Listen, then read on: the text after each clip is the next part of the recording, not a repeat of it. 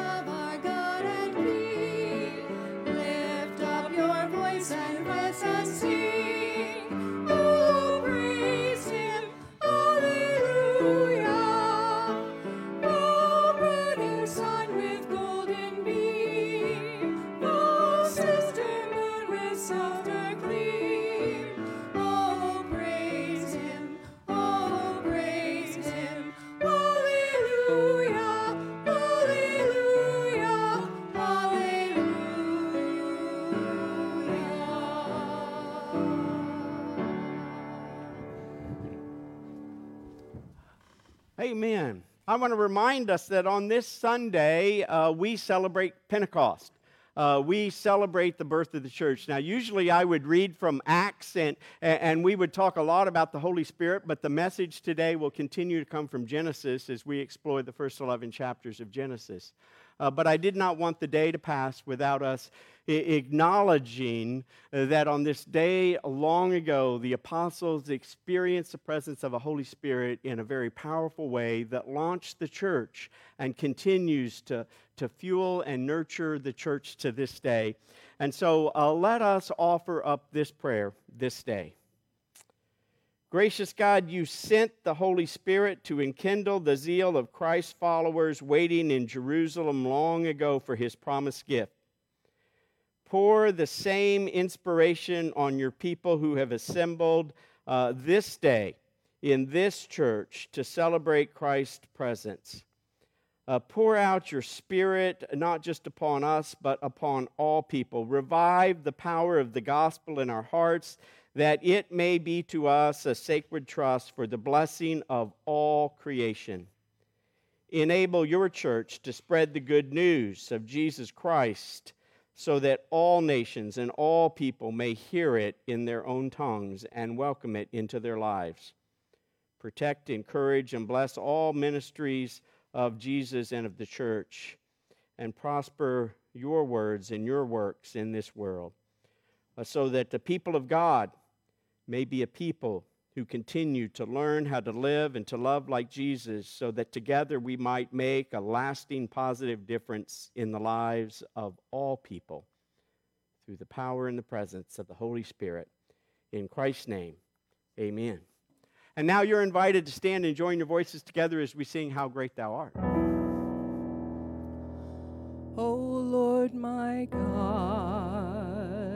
when I in awesome wonder consider all the worlds thy hands have made, I see the stars, I hear the rolling thunder, thy power throughout the universe displayed. Then sings my soul, my Savior God, to thee. How great thou art, how great thou art.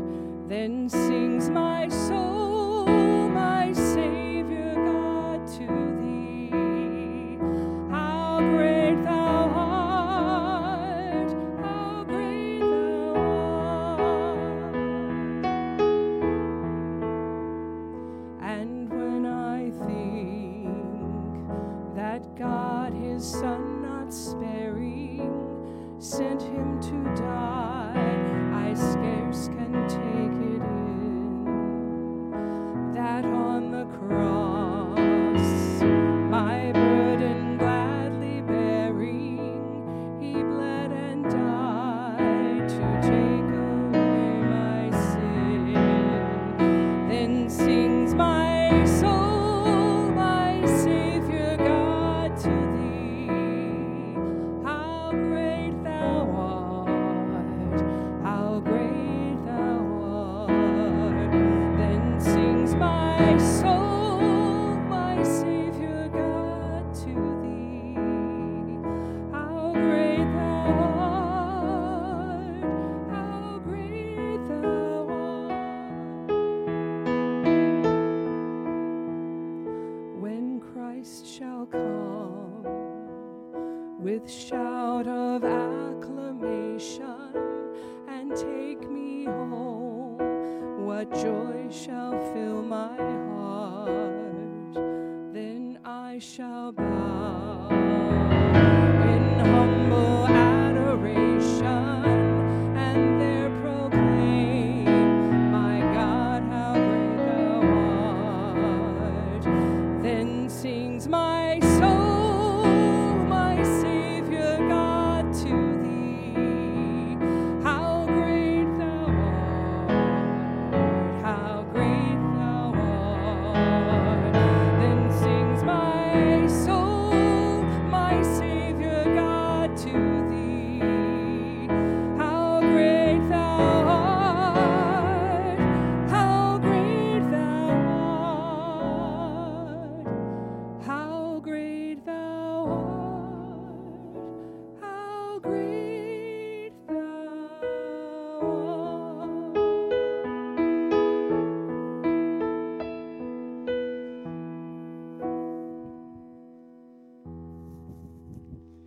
Amen. You may be seated.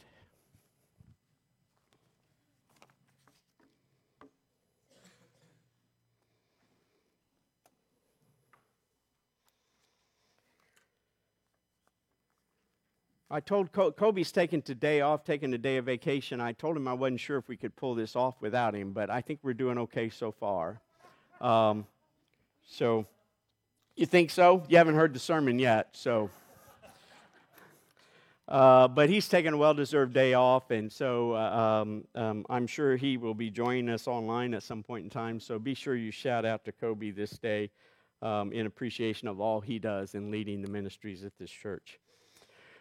Today we are going to continue our conversation, or we're going to continue to look at these ancient stories from Genesis, the first 11 chapters of Genesis, as we look at the stories that the ancient Israelites told to explain how they understood that the world came about and who God is and who they were in relation to God.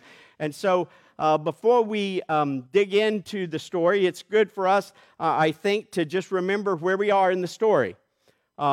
We are in chapter 4, and if you're not familiar with Genesis, we've already learned that God is the creator of all the universe, and that God brings order out of chaos. We learn that God is the one who shaped this world, formed it, and then filled it with everything that there is, that God is the one who orchestrated all of creation, and that God is the one who seeks to sustain and allow all of creation to flourish. He blessed it and affirmed the goodness of creation.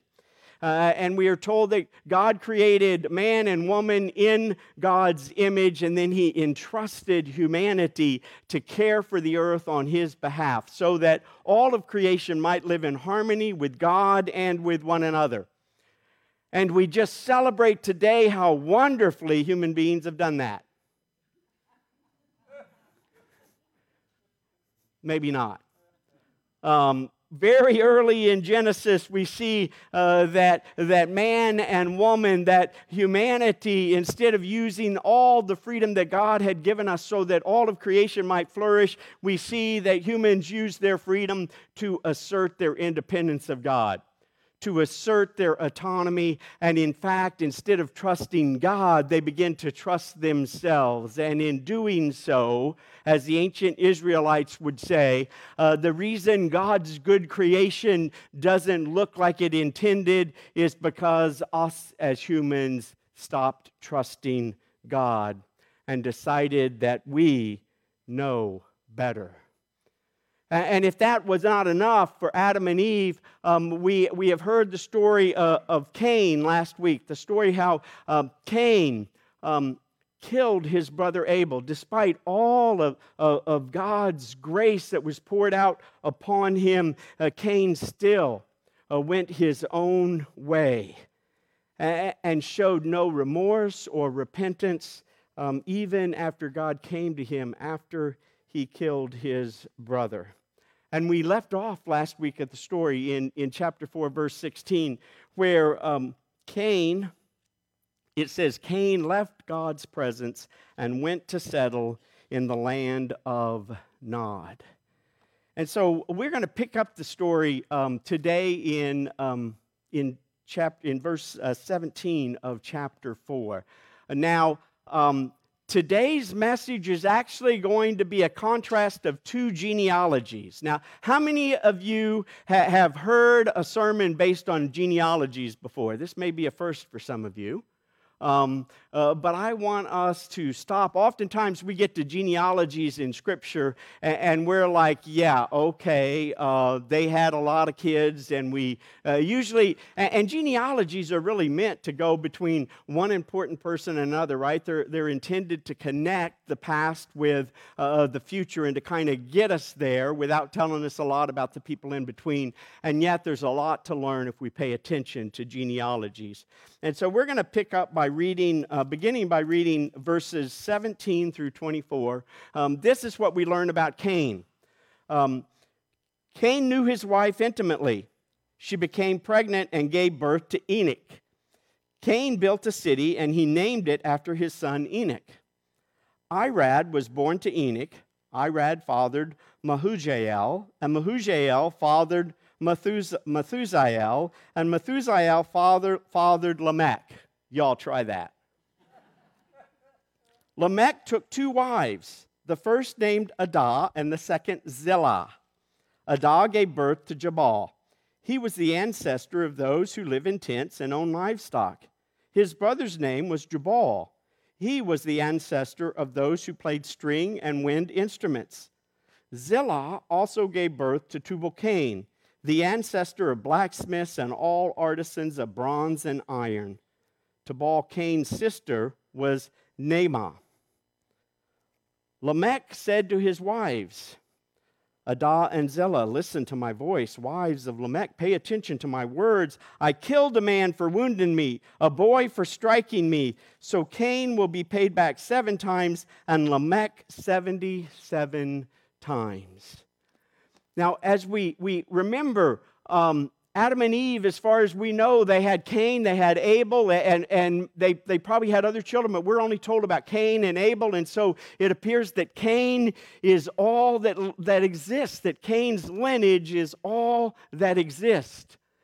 And we're told that this lineage of Cain, we see some good things that come out of it. We see the development of stringed instruments. So we get to hear the violin today, I guess, because long ago, Cain's relatives developed the string instruments. And we see this metallurgy, and we see the building of cities. And so despite Cain's violence and evilness, we see some human development. But then we get to the 7th generation of Adam through Cain, and we get this story of Lamech. The story slows down after giving us this list of 5 or 6 folks. And we come to Lamech, and we're told that Lamech comes home one day singing this song to his wives, bragging about the fact that he has killed somebody who wounded him, that he has killed a young man. And so this story that maybe we had hoped in this grace that God had shown to Cain, this grace where he had put a mark on his head and said, you will not be killed, you will be protected. We had hoped that maybe Cain would turn back to God. And yet what we see is 7 generations out, instead of turning back to God because of God's grace, we see a descendant of Cain bragging about the violence that he has perpetrated against another person. We see, we've moved from this unrepentant, unremorseful Cain to this glorifying of violence by Lamech, as he celebrates the fact that he has killed someone who has wounded him. How far have we come from Cain that this mark that was put on him is no longer seen as something that is a stigma, but is now seen as a mark to be celebrated, as if Cain's descendants, because God did not kill Cain for killing his brother Abel, that now Cain's descendants can wreak havoc and violence upon the whole earth, and instead of fearing retribution, declare, well, if God was going to punish someone 7 times for killing Cain, surely he'll punish them 77 times for killing me.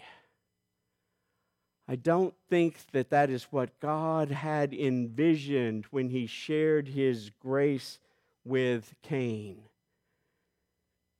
And so here we are in chapter 4, with this picture of a world that is in violence, participating in violence against each other.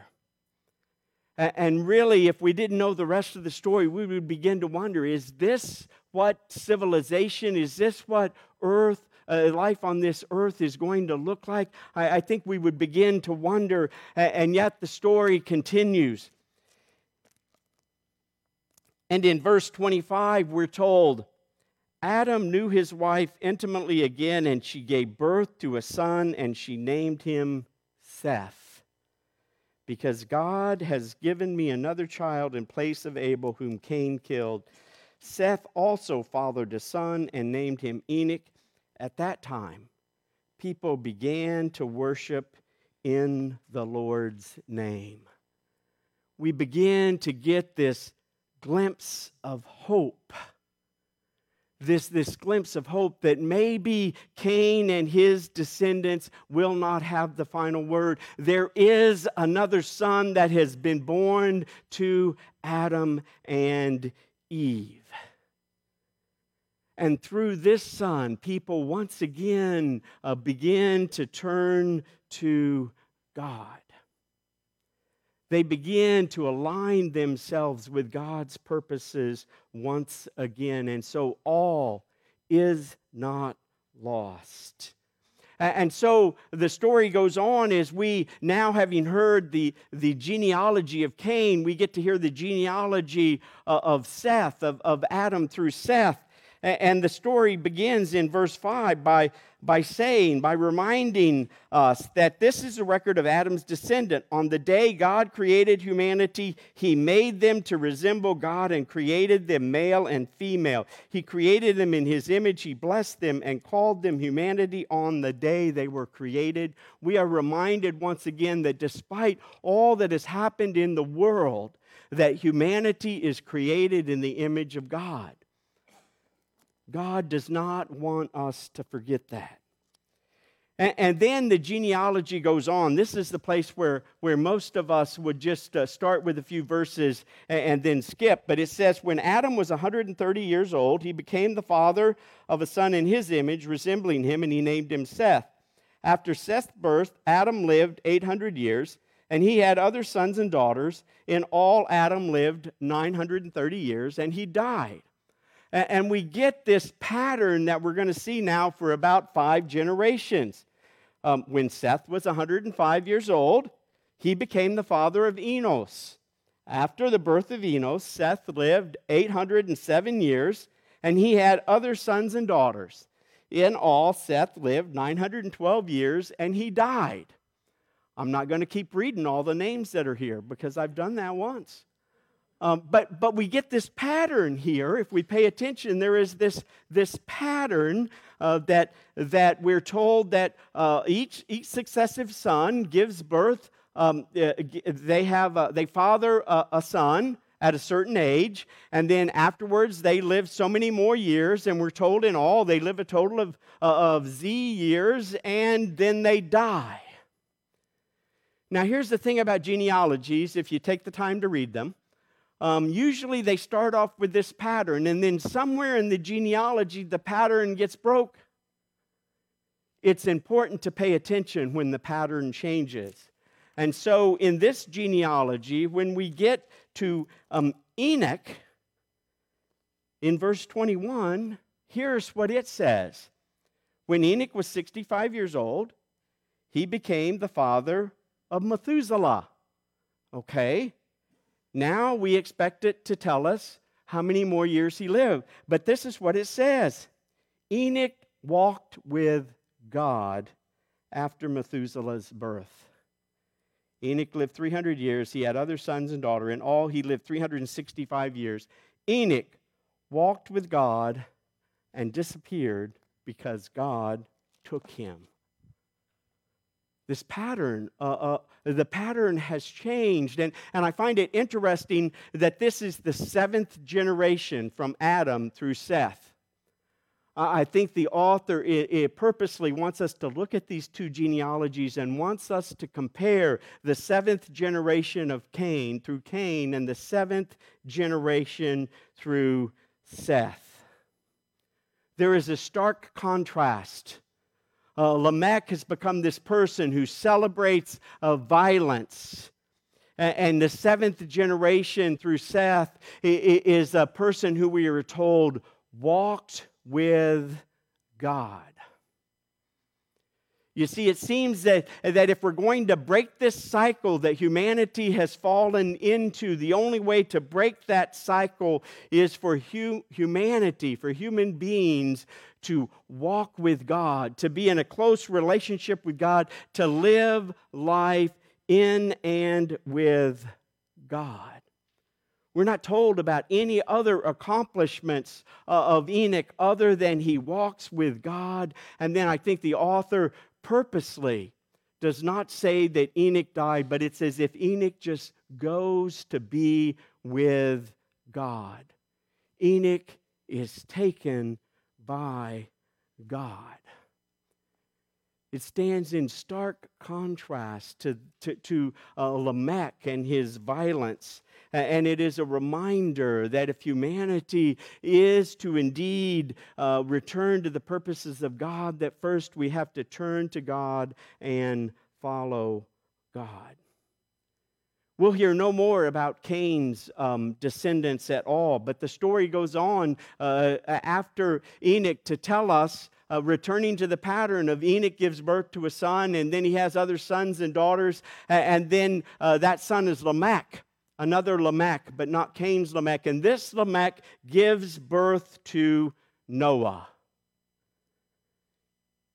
Now, when we know the story of Noah, just as the people in Israel knew the story of Noah, and so again we get this glimpse of hope. Noah was the one who delivered the people through the flood. God once again is saying, despite all of the violence and the what is going on in the world, despite of all the ungodliness, all hope is not lost. And we're told about Noah, the same thing is said about Noah, that Noah walked with God, that Noah, Lamech hoped that Noah would be the one who would give the people relief and comfort from all of the brokenness that existed in the world. Noah offered this hope of new beginnings. And so we see in this story, if we pay attention in these two genealogies, we see this contrast between Cain and his descendants who weren't all evil. They showed that they had God's creative abilities that were in them, and yet when all was said and done, they were defined by their violence. They were defined by the fact that they tended to walk away from God, to embrace violence, to celebrate it, to be arrogant about all that they had done, to be self-centered. And in the line of Seth, we see Enoch and Noah as people who were determined, who were defined by how they lived life with God. Nothing else needed to be said about them other than the fact that they did life with God and in God's presence. They sought to align themselves with God's purposes and intent.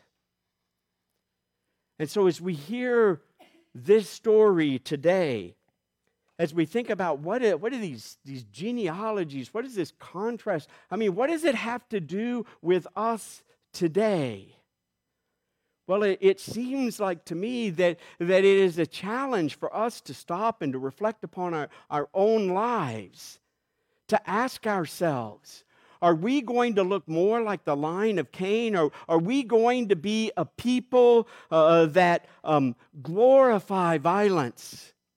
Are we going to be a people who are so arrogant that we don't really care what God thinks or God's purposes? Are we going to be a people who are so arrogant that we think that God will bless all that we do, even when the things we do stand in stark contrast to Jesus and his life? Will we be a people that look like Cain, or will we be a people that look like Seth, like Enoch and Noah? A people who glorify and celebrate the fact that they seek to walk like God, or walk like God and like Jesus. Will we perpetuate violence and arrogance and our own self-centeredness? Will we view our acknowledging God as a power play? Or will we be like the descendants of Seth? People who interrupt the pattern of violence and ungodliness, seeking to give others a glimpse of hope, a glimpse of God? Will we be a people who simply perpetuate the destruction and the death and oppression? Or will we be a people like Enoch and like Noah, who offer folks in the midst of brokenness and darkness a glimpse of the light of Christ, a glimpse and a hope of healing and wholeness, a glimpse of deliverance and what it might look like if people begin to turn to God, to walk with God, to align our lives with God, to live each and every moment in the presence of God. And so the challenge for us today is, will we embrace the line of Cain, or will we embrace the line of Seth that offers a glimpse of hope to a broken and fallen world? Let us this day be a people who recommit ourselves to walk with God, to do life with Christ in the power of the Holy Spirit, so that others might experience hope and healing and wholeness. I invite the choir to come forward as they're going to lead us in They Shall Soar Like Eagles. And as they sing, I just invite us to reflect upon our own lives as we consider how we are walking with God this day.